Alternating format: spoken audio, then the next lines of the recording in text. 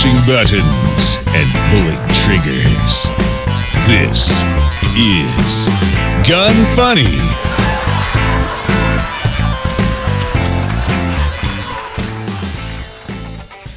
Welcome to Gun Funny episode 285. Today I'm going to chat with Travis White from FRAC, which I imagine, since we have so much to talk about, that's all we're going to cover this show. So hopefully you guys don't mind that we're taking out some of those other segments. I'm your host, Ava Flanell. And Travis, how are you doing?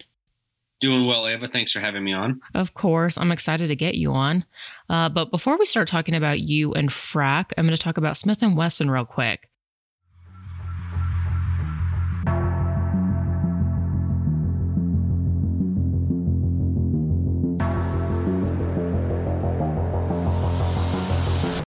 If you haven't had a chance to check it out, definitely check out Smith & Wesson's new Equalizer. I recently just wrote an article about it in Concealment Magazine. It is out. You can get it at Walmart, Barnes & Noble, a few places like that, which if not, you could just do a Google search. But ultimately, it's a great gun. And I've noticed that with a lot of my students bringing the gun in to, for like a basic pistol class, it's actually worked out really well for them. It's kind of the best of both worlds of like the Shield Plus and the Shield Easy. It has the mag capacity of the Shield Plus, but it requires almost the same effort to rack the slide as the Easy, which is almost non-existent. It's not like racking the slide on most guns. It's compatible with Shield Plus mags. And then it also comes with 3 different size mags, which are 10 round, 13 round. And then they also have the newest 15 round mags. And since the mags don't have those easy tabs like the Easy mags have, Smith & Wesson included a Maglula speed loader to make it easier to load those mags. The slide comes optic ready and has really nice big serrations on it, which really give you like a nice grip when you're racking that slide. It has an internal hammer like the Easy, so it also has that grip safety. You could also get, like with most Smith & Wesson pistols, you can get it with or without the active safety. I always opt to get it without. But best of all, MSRP on the Equalizer is $599, which is a pretty good deal. I mean, you're looking at maybe $525 in stores. Check it out, smith-wesson.com.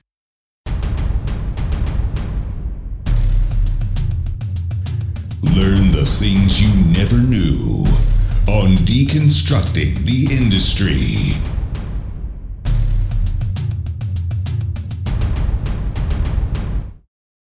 All right, so Travis, before we start talking about FRAC, which is FRAC, if anyone's wondering, I want to know a little bit about your background. Okay, sure. So I've had this position since January of 2021. Prior to taking the job as the president of FRAC, I practiced law in Idaho, and I'm in North Dakota now, but I had previously practiced in Idaho. I was the chief deputy for a prosecutor's office in rural southern Idaho. Prior to that, obviously law school and some other things. Veteran, Iraq and Afghanistan. I was in the infantry, did Iraq in 2009, Afghanistan in 2010. Yeah, so that's a little bit about me. Nice. And did you work within any, like in the firearms industry previously before joining FRAC? I had done some work for a brief period of time in the industry.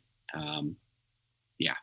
And I'm assuming, so is FRAC, is it ultimately owned by Alex from SB Tactical? So that's a good question. And the answer is no. It's not owned by anybody. It's a non-stock, non-profit corporation. We're also a tax exempt organization under 501c6. It's basically a business league or trade organization. But as a non-stock, we don't have owners. The closest thing, and it's not even that close, but the closest thing we have is our membership, right? So our members, that's who the organization ultimately serves, as our member companies, and to better the conditions in the business industry for them in terms of the regulatory landscape. But we don't have stock. We're not a closely held or publicly traded entity. None of that. Interesting. Okay. Yeah, I didn't know that. Then let's talk about FRAC. What does it stand for and why was it created? Sure. Firearms Regulatory Accountability Coalition, Inc. is the full name. And it was created in the tail end of 2020. And it was basically the brainchild of some key people in the industry that came together and said, we need to have an organization that's focused at strictly on regulatory accountability, predominantly with the ATF. Mm-hmm. Okay. Technically, we're not just focused on ATF. Anything that any regulatory body that impacts the industry at the federal level would be something that's fair game. But 99.9% of the time, it's ATF we're talking about. But these stakeholders that put together FRAC sort of looked at the landscape, and they looked at what was coming with the new administration coming in and all that, or potentially coming in. This was all prior to the election, but they looked at the potentially changing landscape and said, let's put together this organization. And ultimately, a contact I had reached out to me, and I accepted the position. Nice. And then what are you guys like? I know that you guys right now are in a current lawsuit against ATF, but is that your primary focus? Is like anytime that they overstep, you guys are filing lawsuits? Well, we do litigation. We've got 2 lawsuits going against ATF. We filed one in early January and then one in early February. Yeah, early to mid February. So we have 2 lawsuits. We do a mix. So up until this point, we've been focusing mainly on trying to work with Congress and educate members of Congress as to some of these issues. We've also, FRAC and those that are involved in it have been able to try to resolve some minor things here and there with the agencies. So, I mean, we're focused on, if we can avoid a fight, it's always better to win a fight by avoiding it than to win a fight by fighting it, right? So, that's sort of our approach. And we've done some lobbying. We've done various staff briefings, congressional staff briefings. We've gotten the ATF Accountability Act introduced twice now. This is obviously a new session of Congress we're in now, so it's been reintroduced, and it was introduced in the previous session. It's bipartisan, co-sponsored by Dan Crenshaw and Henry Cuellar, both the Texas representatives, Republican and a Democrat. Yeah, so we do a kind of a variety of things. Mm-hmm. So let's talk about the 2 lawsuits that you guys recently filed. What are those? Okay, so the first one is FRAC, and then one of its member companies, Franklin Armory. Mm-hmm. We came together on this lawsuit, and then you got your standard ATF defendants, Merrick Garland as his official capacity as the Attorney General, simply because ATF is a sub-agency underneath the DOJ. And Garland heads the DOJ. So he's there. You've got the Bureau of Alcohol, Tobacco, Firearms, and Explosives itself, and then Director Diedelbach in his official capacity as the director of the ATF. So those are the 3 defendants on both lawsuits. Both of them are seeking declaratory and injunctive relief. The Franklin suit centers around and by the way, these suits are on our website, litigation tab, fracaction.org. Check it out and read the pleadings. But the Franklin suit centers around what's known as the classification letter determination process. Mm-hmm. So that's your Firearms and Ammunition Technology Division, where companies will submit in a request for classification of a product or firearm under federal law. And this is a process that it's key to the industry, and it has been rife with abuse by ATF over the years. So this lawsuit with Franklin aims to hold ATF accountable for that abuse. It's a very simple way to put that. Mm-hmm. And then I'm sorry, did you have any questions? No, I was just going to say, and then the other lawsuit.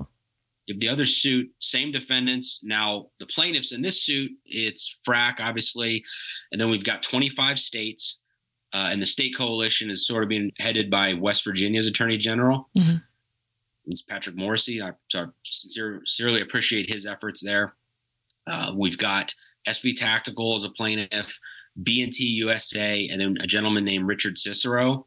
And for those that are unaware, Mr. Cicero is not only is he a friend of mine, but I consider him to be the nation's foremost what's known as adaptive shooting instructor. So adaptive shooting is sort of a catch-all phrase, as I understand it, for various types of disability or handicapped shooting techniques, right? So he teaches students of his how to overcome whatever limitation they may have in terms of being able to, shoot effectively and defend themselves and enjoy the Second Amendment.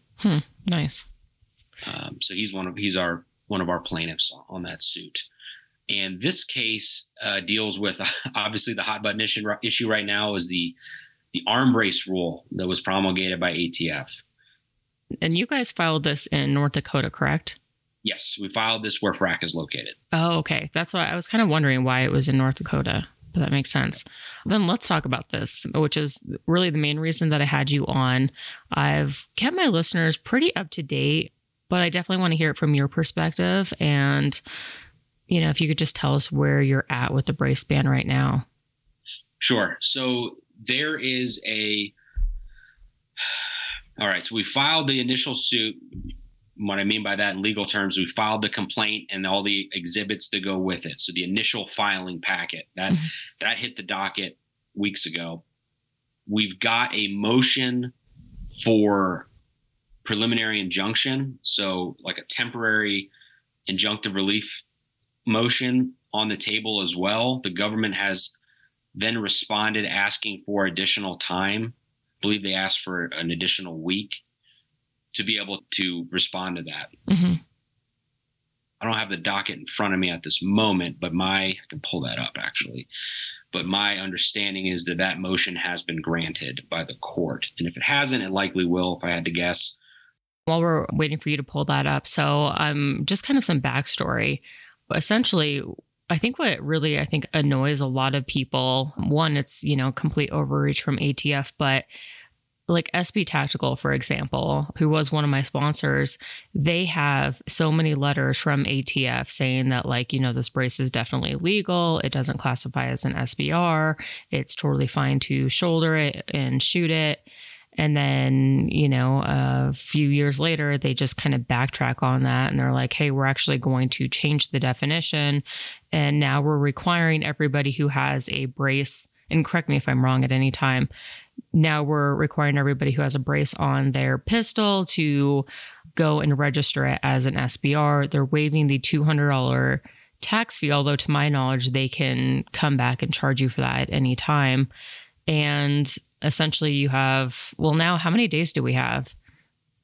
Well, it was 120 days, right? Well, I want to be careful how I answer that. There's so many ambiguities in this rule. Yeah. So there's, the rule came out the 31st of January. You've got 60 days where they say they will not enforce, and they will not enforce the rule for 60 days. And that's to give, ostensibly they do that to give Congress time under the Congressional Review Act to consider its options, because Congress gets sort of a veto ability when a certain dollar threshold is exceeded by an administrative rule. All right. So that's the CRA. And then the 120-day point is where they're saying they'll take, a tax exempt registration application by a person with a braced pistol that supposedly falls under this rule. So there's sort of three key dates there. Now let's unpack that. As I understand it, and the attorneys certainly understand it far more in depth than I do. So I don't mean to, hope I don't contradict anything they've said based on my understanding. But, yeah. The ATF, by my reading, has said that on the day the rule dropped, any firearm that meets the requirements of that rule to be an SBR is an SBR as of that date. Okay. As of that date, immediately is an SBR. Now they say they're not going to enforce the rule for 60 days thereafter. And then for that 120 days after the rule dropped, they won't, or they will accept the Form 1s without a tax payment. Okay. So when you look at that, there's a lot of complications that can come up in the middle of this, right? Now, I'm assuming most of the people that listen to your show are end consumers. They're not, necessarily an FFL or a business, although there may be some businesses or FFLs that are listening, and that's great. So a few things on this, right? with an SBR, right? You need to have permission to cross state lines with an SBR. It's known as a Form 20. It's usually it's historically been about a 1 month turnaround time. I don't know what it's currently at right now. I know when I've done them for my personal stuff in the past, it was about a month turnaround from me mailing that off to me getting it back. But you need to under the Gun Control Act to cross the state line with an SBR, you have to have approval from the ATF, okay, in advance. And that's true of it's not true of all categories of NFA items. Suppressors and AOWs don't need a Form 20 to temporarily cross state lines, but SBRs do. So this begs the question, you see where I'm going with this, right? Mm-hmm. This is an SBR immediately, or a braced pistol is supposedly now an SBR according to the ATF immediately upon the promulgation of this rule. So, okay, we're going to give you 120 days to register that, they say, but what about enforcement of all these collateral things? Like if you cross state lines with that in the meantime, are they saying, that's not an issue? Are they saying that's not an issue? By my reading of it, it technically would be, Now they've said they're not going to enforce the rule for 60 days. So the ultimate thing I'm getting at here is a lot of folks put emphasis on that 120-day marker, like, almost like it's a 0 or a 1, right? If you're after the 120 days, there's a problem. Before the 120 days, no problem. Mm-hmm. I don't look at it so simply. Okay, I actually focus personally on that 60-day marker of they've said they're not going to enforce this until the 60-day marker, So to me, that's the critical date is after 60 days, even if they're still taking your tax exempt registration form for another 60 days thereafter, well, they're willing to enforce the rule at the 60-day point, which in my mind would mean potentially prosecuting for crossing state lines without pre-approval from ATF. I can't even begin to try to unpack the state ramifications for this because a lot of states incorporate SBR rules at the state level and they sort of look to ATF's definitions in some ways. So if you're good with the feds, you're good with them. Mm-hmm. Well, if you're within this period, like at what point would a state potentially step in and say, that's an SBR? You know what I mean? Yeah. That's interesting. I actually did not know about the 60 days. Yeah, it's a real mess. It's a real mess, Ava. Yeah. Hey, Travis, I'm going to take a quick break, talk about Mantis.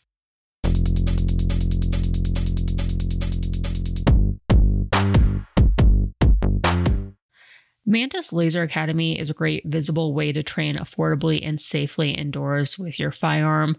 Their standard kit comes with a choice of calibers for the laser. Obviously, it's caliber specific, a carrying case, 2 tripods and phone holders, and then the target stands.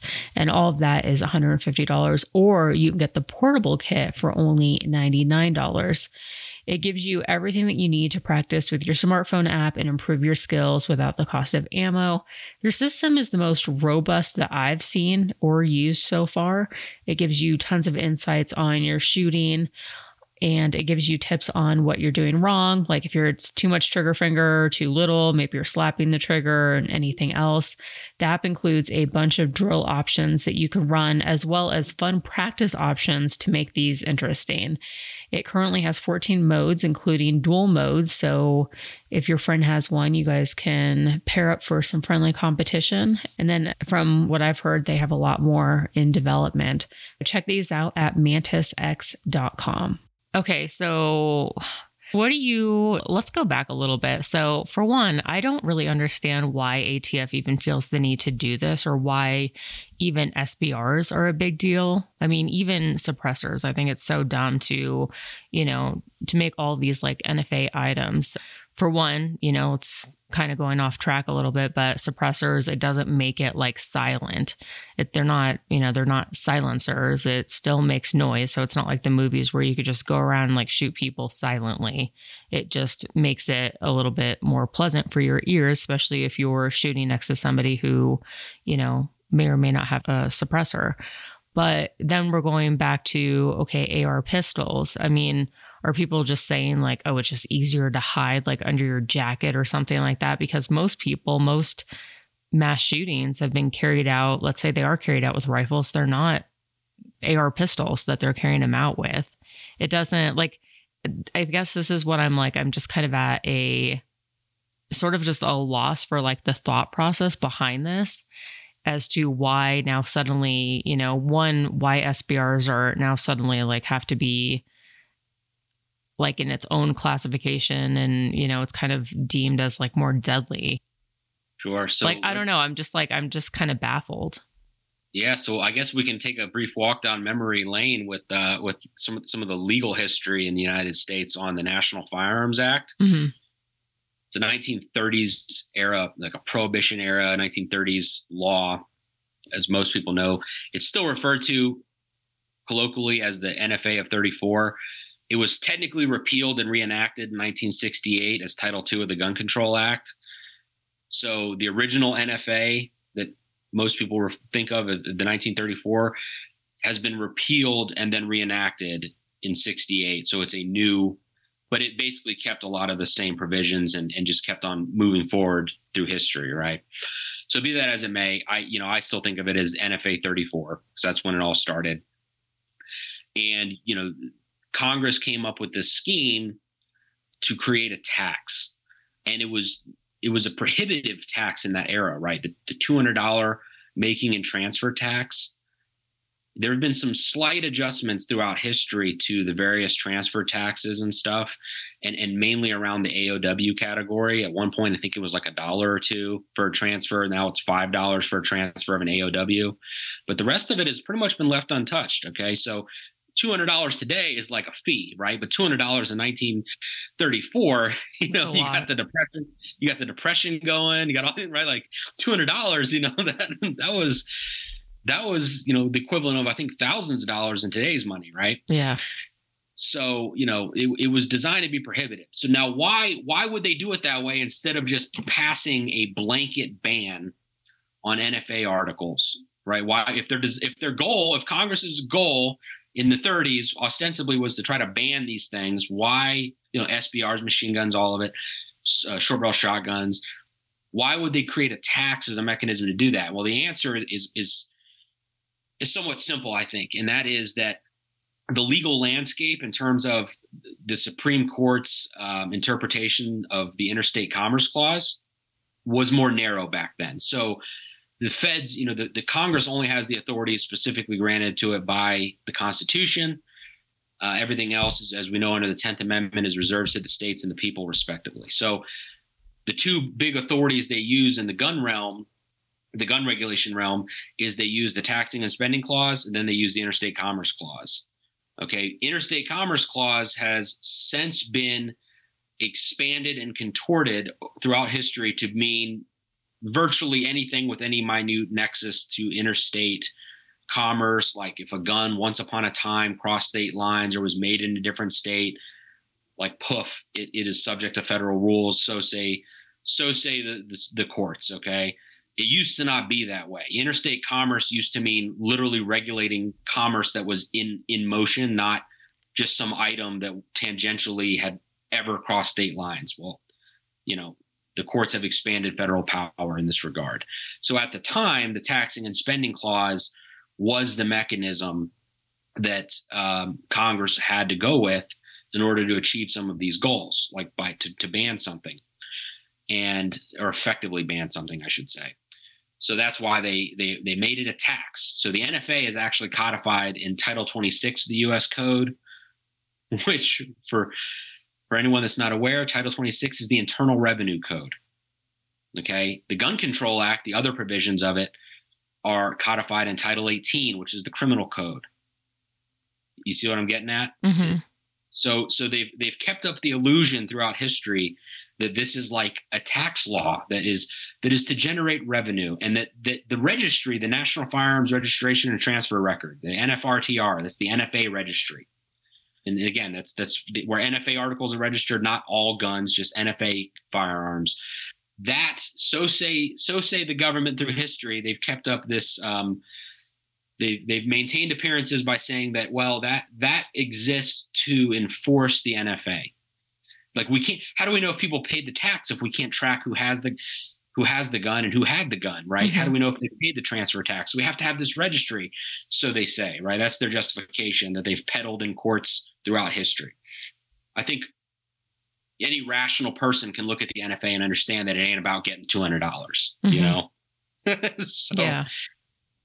Now, with that, I will point out to your listeners, there's an interesting article I think is worth the read. And it's a law review article. It's called The Peculiar Story of United States versus Miller. It's written by a gentleman named Brian L. Frye, F-R-Y-E, University of Kentucky College of Law.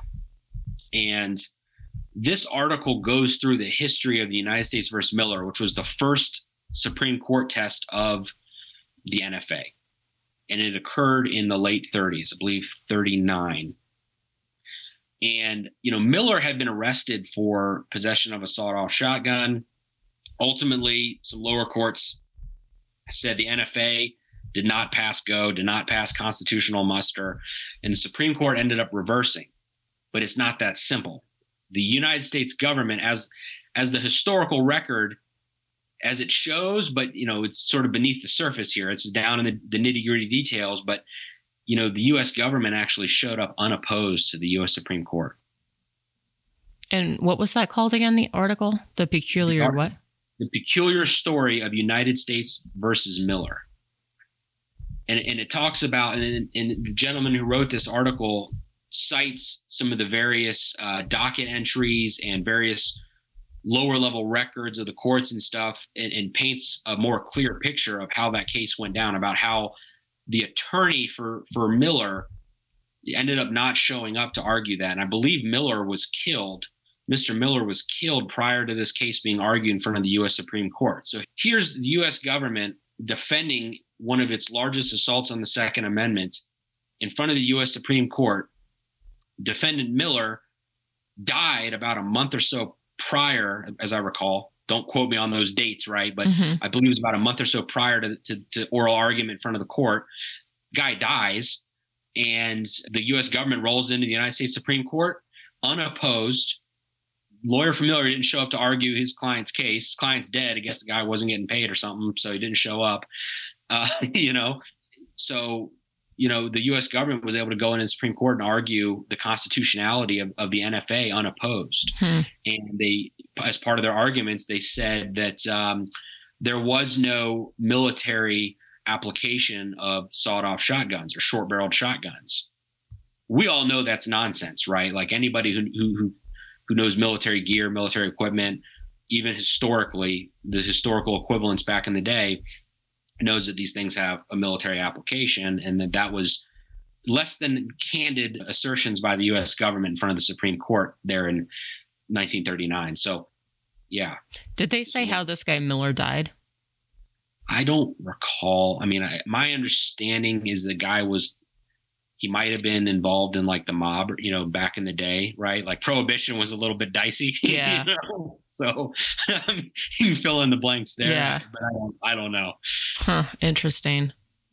Yeah. So that's a little walk down memory lane but yeah, so the Congress had thought that, at least their supposed public policy argument was that, NFA type guns, these various guns they delineated, they think that they have an inherent criminal nature to them or something, and therefore should be basically effectively banned. Again, they use the tax code to try to accomplish that for other reasons of that era, but effectively the intent was to try to ban these things as a result of their perception. And I think that, as we look at history since then, we see that that's not the case. I mean, firstly, we see clear as day the U.S. government's assertions in Miller are patently untrue. These weapons, short-barreled items and machine guns, obviously, and grenade launchers, and these sort of various NFA articles do have a military application. So, the Miller courts ruling that only weapons with a military application are subject to the militia nexus covered by the Second Amendment. Well, that would apply to NFA articles clearly. So, Miller has become a peculiar case that gets cited by both sides. The anti-gun people cite it based on its holding that the NFA is constitutional. The pro-gun side always cites it as the verbiage of it, where they talk about how military type weapons are subject to protection under the Second Amendment, guns that could be used for militia service. Okay. So, there's that. Very interesting. I'm going to take another quick break real quick, talk about Caldwell.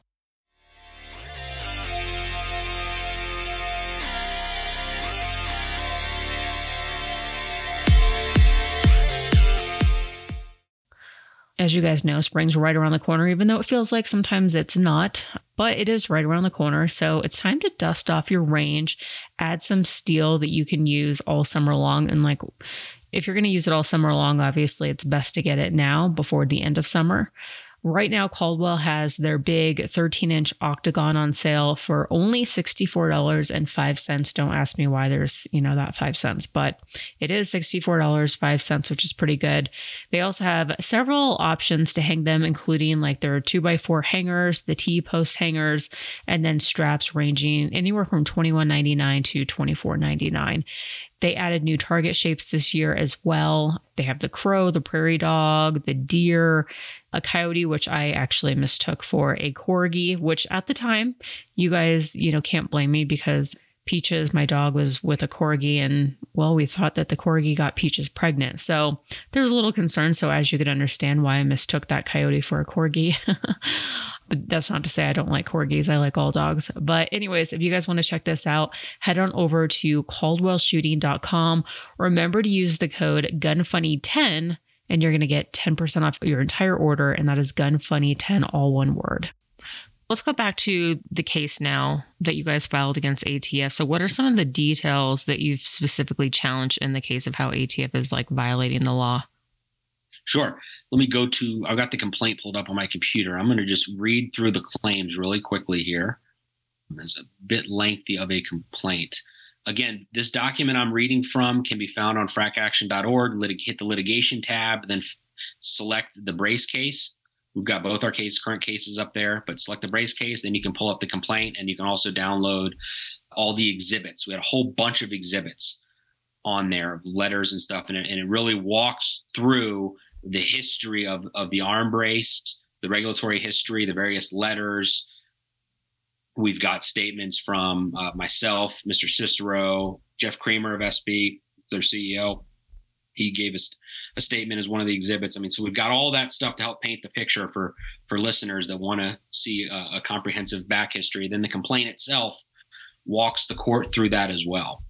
Now, as to the claims for relief here, and I'm looking at page 37 of the complaint.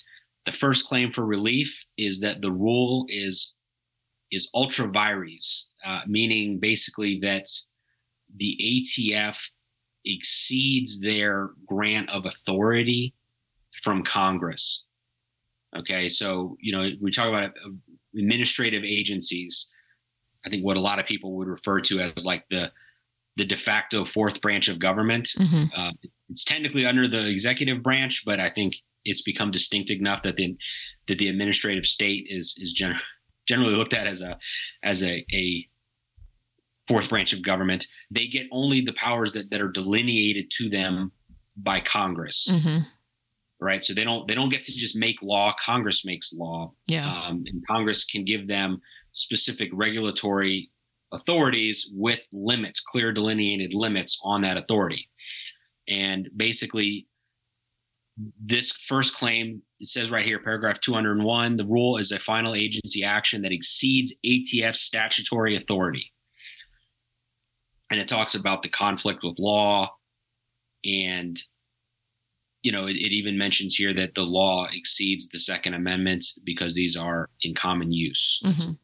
206. Now, the second claim for relief is that the rule is arbitrary and capricious. And I think in simple terms, I sort of think about this as detached from like rational logic, right? So if, there's a requirement that when regulatory agencies make rules under the APA, they cannot be arbitrary and capricious. They have to be grounded in reason and logic and all the things. Mm-hmm. And I'm trying to think of an easy analogy here, like with the speed limit or something. If I was the guy who made the speed limits out on the street here, in Bismarck, 25 mile an hour is a clear limit, right? It's not vague. We'll get to that in a moment. So 25 miles per hour is a clear limit, right? You can get a speedometer and reasonably calculate how fast you're going and know if you're exceeding that limit. You know what 25 miles per hour means. It's a scientific thing. So that, that's not vague. And there's probably a rationality, like in a neighborhood, for making a speed limit 25 miles an hour. But now what if out on the interstate, they made the speed limit 27 miles an hour, and they came up with that number by like shaking some dice in a bowl and then pulling the dice out and being like, 2 and 7, 27. You know what I mean? Yeah. Like, it's kind of a foolish example, but that's something that I think would be arbitrary and capricious, right? So there's obviously legal definitions as to what that means, but in plain speak, arbitrary and capricious rules are not allowed under the APA, and the ATF's logic here is flawed. So this is an arbitrary and capricious thing. Third claim for relief, the adjudications under the new rule are ultra vires, meaning that the agency, kind of like we're talking about in the first claim for relief, the agency lacked authority delegated by Congress to do what they did, not only in the rulemaking, but in their adjudications under the rule, because they do call out in some of the documents that were published on their website in conjunction with the rule, they call out various NFA articles, various arm-braced pistols that they claim are NFA under this rule. And this basically lays out how those assertions are, they're ultra vires. The agency didn't have authority, and really kind of partners up with the first claim for relief, right? The rules are ultra vires and the adjudications are ultra vires. Fourth claim for relief, the adjudications are arbitrary and capricious, right? So you're seeing a pattern here, right? The rules are arbitrary and capricious. The rules are ultra vires. The adjudications are arbitrary and capricious. The adjudications are ultra vires. All right. And then in the fifth claim for relief, we got the rule and adjudications being unconstitutionally vague. And this goes back to that speed limit analogy I gave you. If I told you the speed limit on this street is going too fast, right? And then you got a ticket, and I pulled you over, I'm like a police officer pulled you over and gave you a ticket for going too fast, and he points to the sign and says it's against the speed limit to go too fast, and like the speed limit sign says too fast on it. You know what I mean? Like, what does that mean, right? You have a constitutional right to be adequately put on notice to what the law is.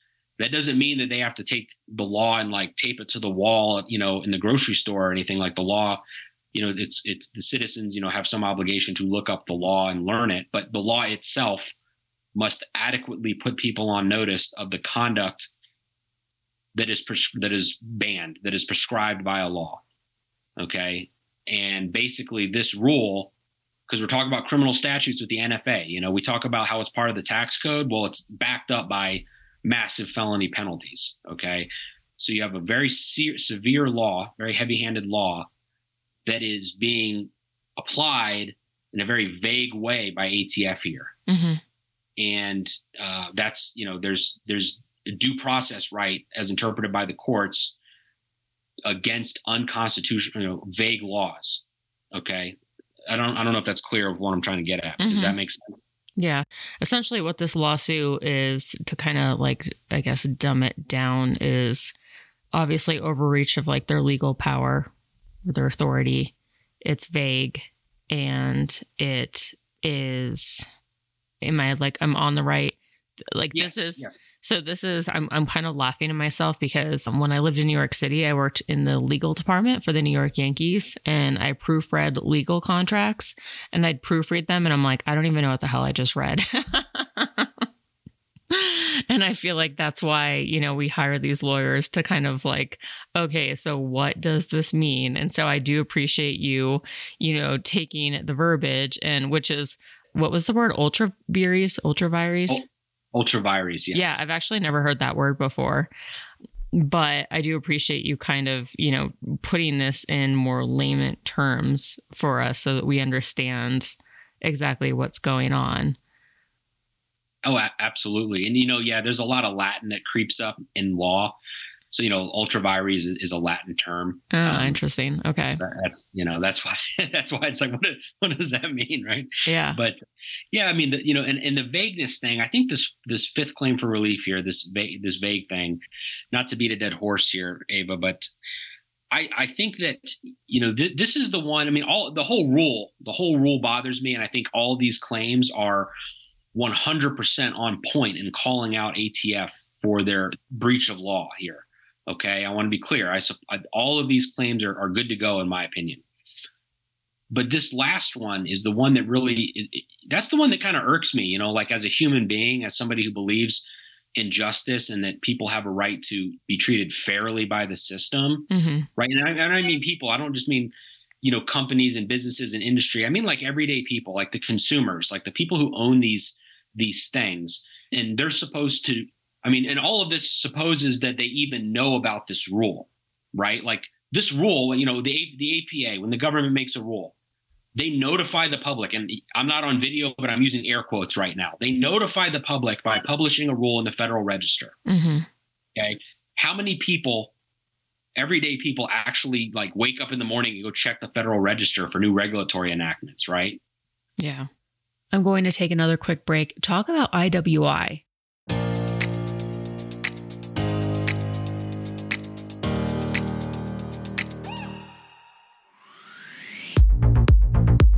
If you guys are looking for a new EDC, definitely check out the Masada Slim. It's one of my favorite EDCs out there. They're showing up a lot more now. Several of my followers and patrons, they've gotten them. But definitely keep an eye out because it's just a matter of time before they're available in your store. If you haven't seen it yet, it's basically in between like a P365 and the P365 XL from Sig Sauer. And I'd say in terms of size, it has a 3.6 inch barrel.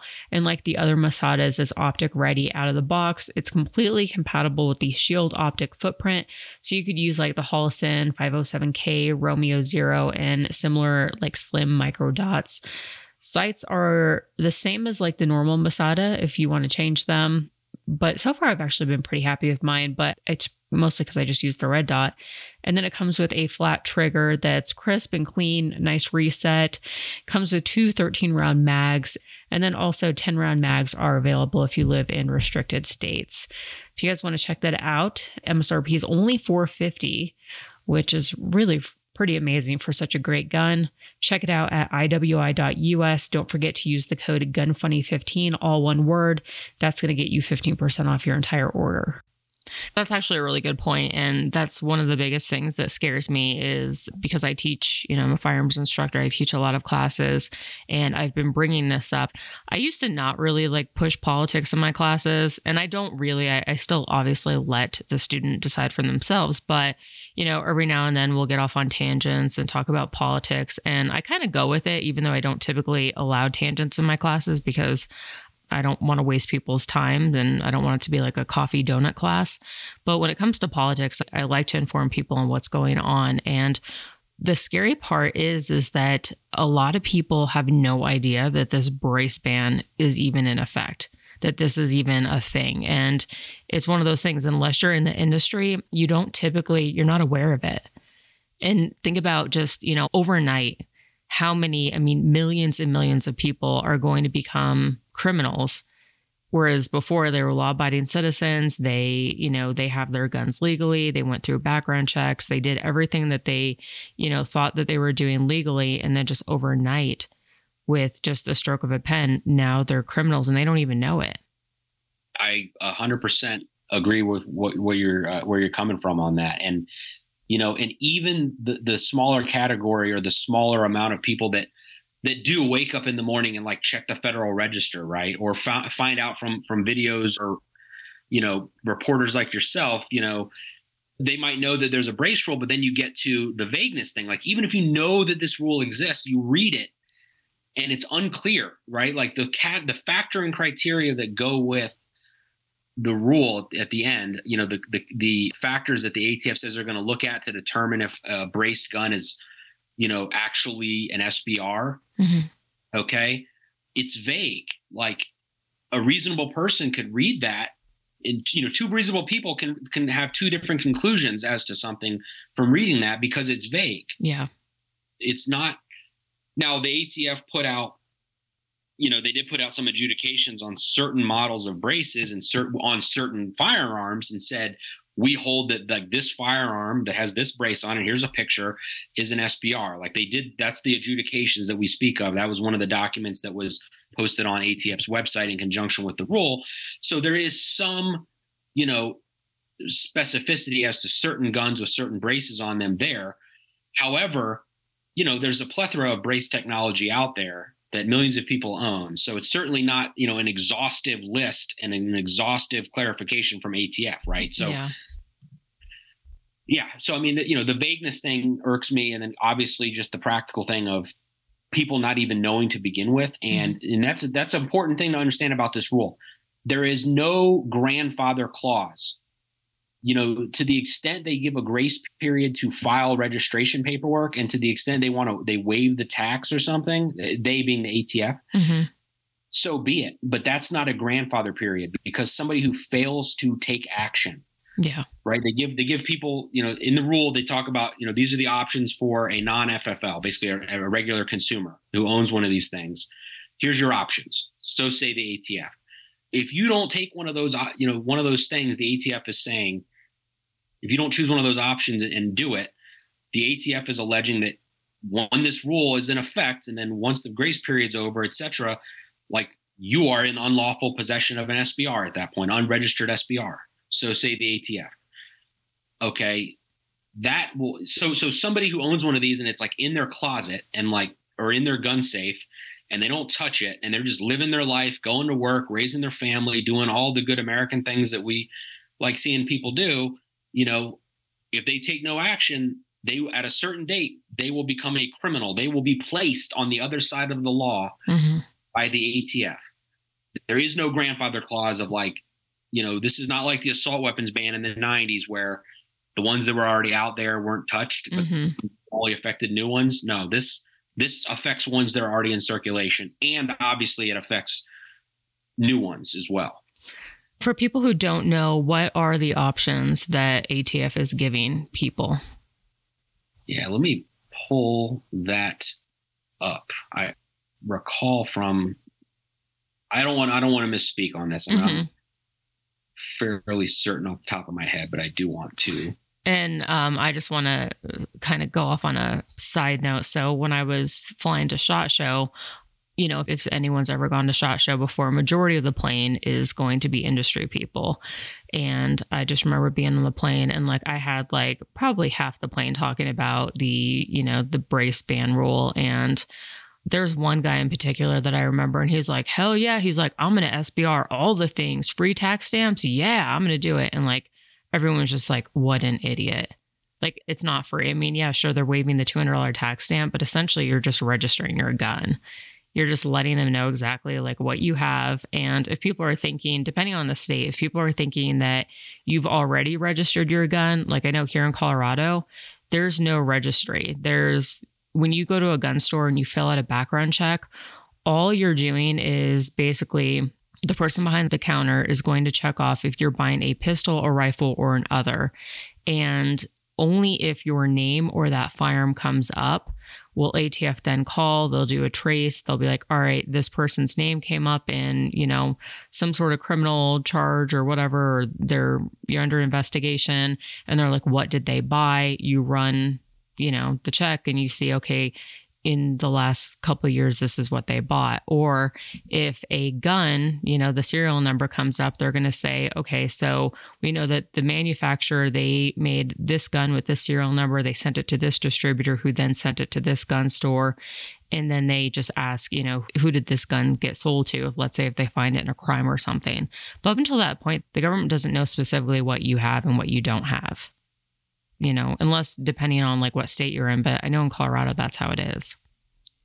Well, yeah, I would agree with the general summary there. I mean, the 4473 process is not technically a registry. Yeah. And registration of non-NFA articles is actually prohibited by law.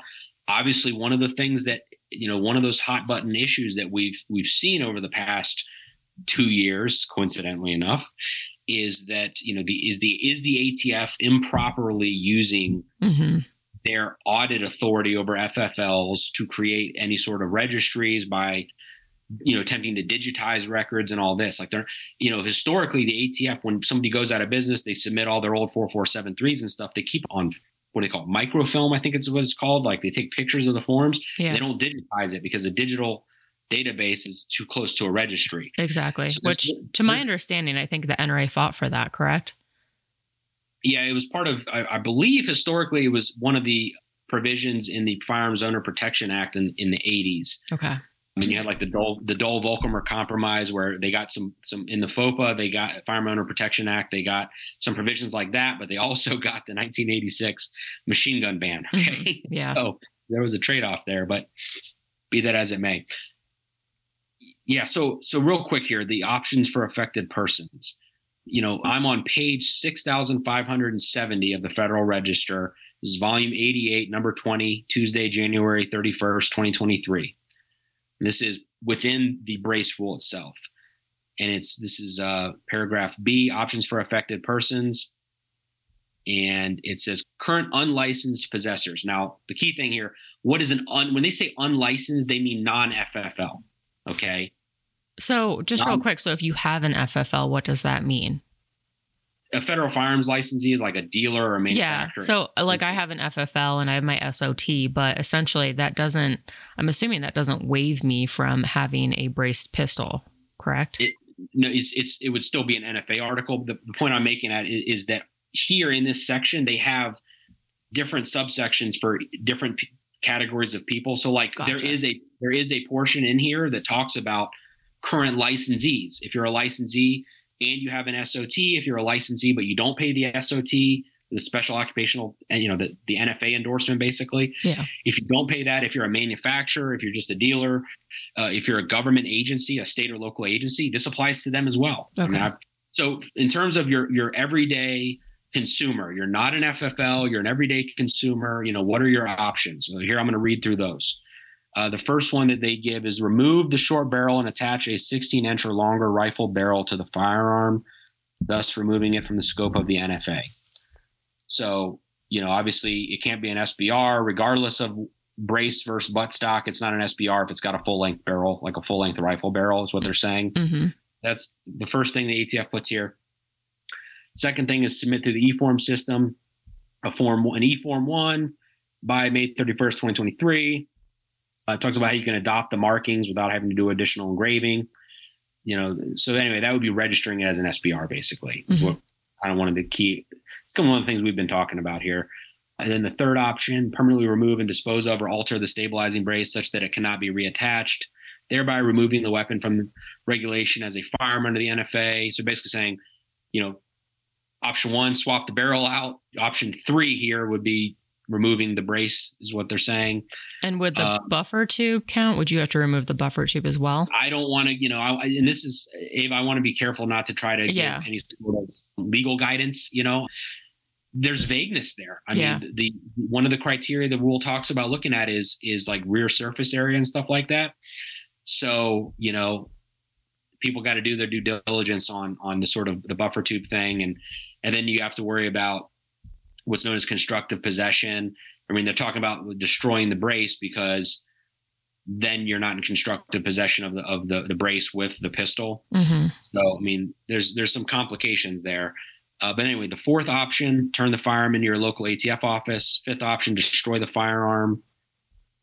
And those are the 5 options they give unlicensed folks. Now, and this is just at the federal level, some consumers might live in a state that does not allow them to have an SBR as a matter of state law. Okay, so just like prior to this rule, there's people that were in a state that like they could have a braced pistol, but they could not. The ATF would deny an application to make an SBR because of a state restriction on that. So in that instance, people's options could be limited further from these 5 options.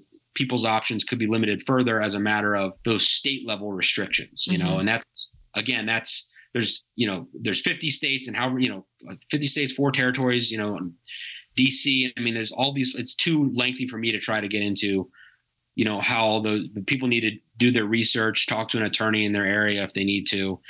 and figure out what the best option is for them. And then Travis, I'm sorry, I'm going to take one last break, and that's to talk about Franklin Armory.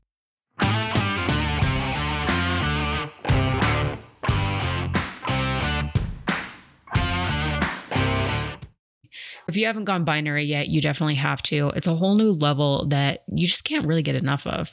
Franklin Armory's AR trigger is one of the easiest binary triggers to install since it drops in just like a normal AR trigger. They come with the enhanced buffer springs for enhanced flexibility, and it works with most AR platforms and calibers, including 5.56, 308, 9mm, rimfire, and others. They're compatible with most bolt carrier groups and give you a third binary mode with 1 round on the squeeze of the trigger and 1 on release. One thing to note is the ARS, it's for a straight trigger, and then the ARC1 is for a curved trigger. That's literally just the difference. It's if you want a curved trigger or a straight trigger. Both of these are on sale right now, though, for $386.99. But if you use the code AVA, that's AVA, you're going to get 10% off your entire order, and that is franklinarmory.com. And then what about gun stores and also manufacturers? I have to believe, even these manufacturers. So like IWI, they have actually just this weekend, I wanted to shoot my, what the hell is it called? My Uzi, and it has a brace on it. And my camera guy is like, don't shoot it. And I'm like, well, I could still shoot it and post a video of it. It's not like the 60 days or the 100, at this time I was thinking 120 days were up. But now I'm like, okay, so for all the manufacturers, IWI, are they not sending out guns that have braces on them now for the people, the gun stores that have all these guns that have braces that are AR pistols? What are they supposed to do? Think about how much money they're out on top of that. So that's a good point. And they do talk about options for your everyday gun store. That would be somebody with a Type 1 FFL. Mm-hmm. And they may or may not have paid the SOT. So if they paid the SOT, they'd be a Class 3 dealer or Class 3 SOT. If they haven't, they would just be a Type 1 FFL. It's your everyday dealer of firearms. Okay. They do have an obligation, so say the ATF, to comply with the rule. And the key thing here is that I think I mentioned this at the beginning, is that the ATF is saying that as of the date of this rule publication, those are SBRs. So you cannot transfer it until it has been brought into compliance. So if prior to the rule dropping, we'll say in December, if somebody had bought a braced pistol, well, that was prior to the rule dropping. Come January 31st, if they tried to go buy that same braced pistol, it's an NFA article. So the dealer would have to bring it into registration compliance and then transfer that as an NFA article thereafter. There is no. And the same thing applies amongst people, if I own a braced pistol and, prior to this rule dropping, that was a handgun, right? So just like with most Title I firearms, you can loan it to your buddy to go hunting, right? Something like that, right? Mm-hmm. Well, now as an NFA article, you cannot, because that's a transfer. Mm-hmm. Now you would have to do a Form 4 and transfer it out, which obviously to do a Form 4, it has to be first registered on usually a Form 1. But so that's the key thing here, is that the dealers, they have to bring this inventory into compliance before they can do anything with it.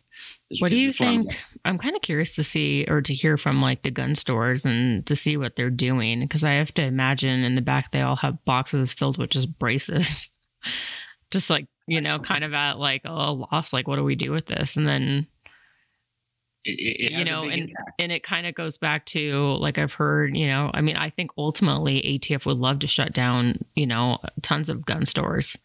And I wonder if this is also kind of a way for them to sort of speed that process up. I certainly hope that, I think that everything we've seen over the past 2 years would point to that conclusion, Ava. I don't disagree with you. Mm-hmm. I don't want to believe that to be true, but the realist in me is probably a reasonable observation, And there's a huge financial impact to your initial point. This rule has had a tremendous financial impact on the industry that cannot be overstated. Mm-hmm. Which, isn't there a law that you can't ban something or you can't take somebody's property without paying them? Yeah, and it's not even a law. It's the U.S. Constitution, the Takings Clause. So yeah, there is that. The courts, however, have taken a more narrow interpretation of that. Yeah. I think a layperson, and myself included, those of us outside of the courts would probably look at a lot of what the government does is like, you're telling me I have to, give up my stuff or pay you money or I get my stuff taken from me. Mm-hmm. Even though you paid for it and did everything, Yeah. That most people would look at that as a takings issue, but not the courts, like not necessarily. Right. So it's complicated, Yeah. But yeah. All right. Let's kind of wrap it up a little bit. So one, you did mention early on that you can become a FRAC member. Is that kind of like a member where you have a membership and you pay dues yearly or something like that? Or yeah, we do have membership. We are an industry trade organization. That's one. I'm glad you brought this up. We interact with a lot of other organizations that what I would call civil rights organizations. And that would be like NRA and GOA and FPC. These are and I wish all of them well. But they look more broadly at Second Amendment, civil rights things. Mm-hmm. We are a trade organization for the industry, and so what I like to say is we deal with Second Amendment related issues, but we are not a civil rights organization. And so with that, our membership base is members of the industry, companies. Companies can join. Okay. So if you're out there and you're listening and you're a consumer, we are grateful for your support, and you can absolutely go to our website and make a donation through our website. We have a donations button on there, but there's no mechanism for an everyday consumer to be able to join this organization because that's outside of our purpose. Mm-hmm. Yeah, that makes sense. I'm glad I asked that. And then as far as you also have a link on your website, contact officials, and there's lots of different options there. Does that bring you to, because I know a lot of people, they want to contact their representatives, but they're not even sure who their representatives are.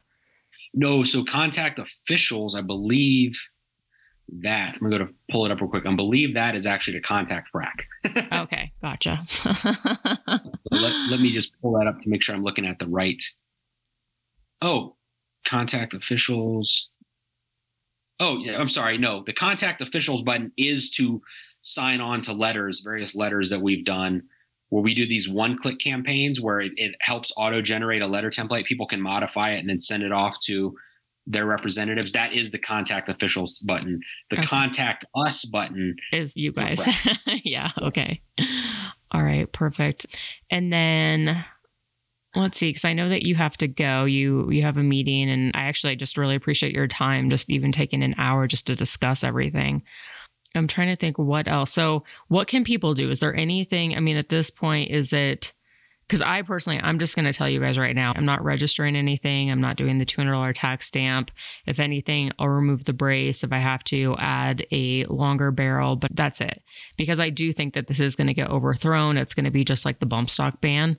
And even then, when they said like they had, you could turn them in or you could destroy them, I don't even think that many people turned them in. It was an extremely low number. But then again, it could have been where a lot of people weren't even aware of what was going on, and here they own bump stocks. But I don't plan on doing the $200 tax stamp. But is there anything, is this kind of, at this point, we all have our hands tied behind our back until litigation takes place, which unfortunately is probably going to take years, correct? Well, so a few things on that. I do want to say at the outset, I want to be careful not to try to give, it's not my place to give people legal advice. And it's also not my place to tell people how to think. Mm-hmm. I just want to give them information and kind of give them the things to think about. First off, people should look at this with a level head, a cool level head, assess their options, consult with their legal counsel to make sure they're compliant both with the federal rules and then as it's applied in their state, any state level restrictions and rules. You're not doing anybody any favors if you go out and get arrested. Mm-hmm. Okay. So I want to make that clear. So assess the options, choose your course of action, keep a level head. Please don't get arrested. Right? The litigation, we've got 3 key cases, 2 down in Texas, and then our case here in North Dakota dealing with this. There is, I know of at least ours and the one of them in Texas, it might be both now, but at least one of them down there is asking for a preliminary injunction. We should be getting some resolution of the PI motions within, I would say, the next month or so. I can't promise that. That's the courts and all that, like they control that. I'm looking into my crystal ball, and I'm hoping that within the next month or so, we get some indication or get an actual ruling from the courts, either in our case or in the other cases in Texas, as to a preliminary injunction, basically some immediate relief from the courts, basically stepping in to protect the parties and really protect the American people from this rule and from the ATF here. We should hopefully be getting that soon enough. But again, I don't want to, make any promises that I certainly don't control. Mm-hmm. So yeah, now with that, so PI gets ruled on, and then that, PI motion is something that can be taken up on what's called interlocutory appeal generally. So, depending on how those turn out and how some things go, there is a chance that they can be taken up on immediate appeal and get some resolution from an appellate court. However long that takes, that the appellate court can take its time, or I should say the appellate courts can sometimes be a lengthy process to get through. But, immediate relief is hopefully coming. And I'm optimistic. I'm optimistic in our case, and I'm optimistic in the ones down in Texas that we will hopefully see some, PIs being granted by the courts in the near future. I hope. Mm-hmm. I'm optimistic. Can't make any promises. But yeah, take that for what it's worth. Mm-hmm. Okay. And then just kind of wrapping up. So people who want to support you, what is your website? And obviously that's where they can go to make donations, correct? Yes. And it's fracaction.org. Okay. And that's FRAC. And then if they want to follow you on social media, I see you guys are on Facebook, Twitter, and Instagram. Are you also on YouTube or no? No, we don't have a YouTube, but I do think that probably the best of those would be Instagram. Okay. And what is that? Is it just Frac? Frac Action. Frac Action. Okay. All right. Awesome. And I would assume it's probably still a good idea to go to your website and click on the contact officials and still write those letters, which you guys have made it really easy. I actually just did it again. I've done this so many times. I'm sure all my officials, all the representatives in Colorado are familiar with my name now because I just keep bombarding them with it. And I think, so it's kind of nice because I did, I went to the Act Now to Stop the ATF's brace ban before it's too late, clicked on learn more. And then it's kind of nice because you just put in your information, your address. So it does pull up exactly like with your zip code, who your officials are. And then you guys have a pre-written letter and it goes out. But what people don't realize, and I have said this in the past, is they do document every letter. And I think that if we just continue to flood people's inboxes and they know that people are against this as opposed to just being quiet, that will, hopefully push them to take a stand and hopefully possibly in our favor, depending on what side they are. So I would say, even though that this is already in effect, I would say I would still do it. But thank you, Travis. I do appreciate your time and best of luck. If there's anything that I could help you with, just let me know. Don't hesitate by all means. Awesome. And thank you, Ava. Thank you so much for having me on. And I look forward to hopefully coming on again sometime. Absolutely. All right, guys. Well, thank you so much for listening to the show. As always, really appreciate it. There's no iTunes reviews today. If you guys haven't, go ahead, head on over to, if you have like a iPhone in the podcast app, click on that, search for Gun Funny, scroll down, leave a review. It's pretty easy. Always appreciate hearing from you guys. Also want to thank the $25 Patreons who are Corbin Bonafide, Iraq Veteran 8888, Say Holsters, Justin Paulson, Jason Anderson, Daniel Treadwell, Keith Callamore, Daniel Lee, Nick Theodosian, Tristan Smith, and Melissa Ridings. And then, of course, King of the Patreon, Jon Snow. And once again, Travis, really appreciate you coming on. If you guys want to find out any other information about the podcast, just head on over to gunfunny.com. And I will talk to you guys next week.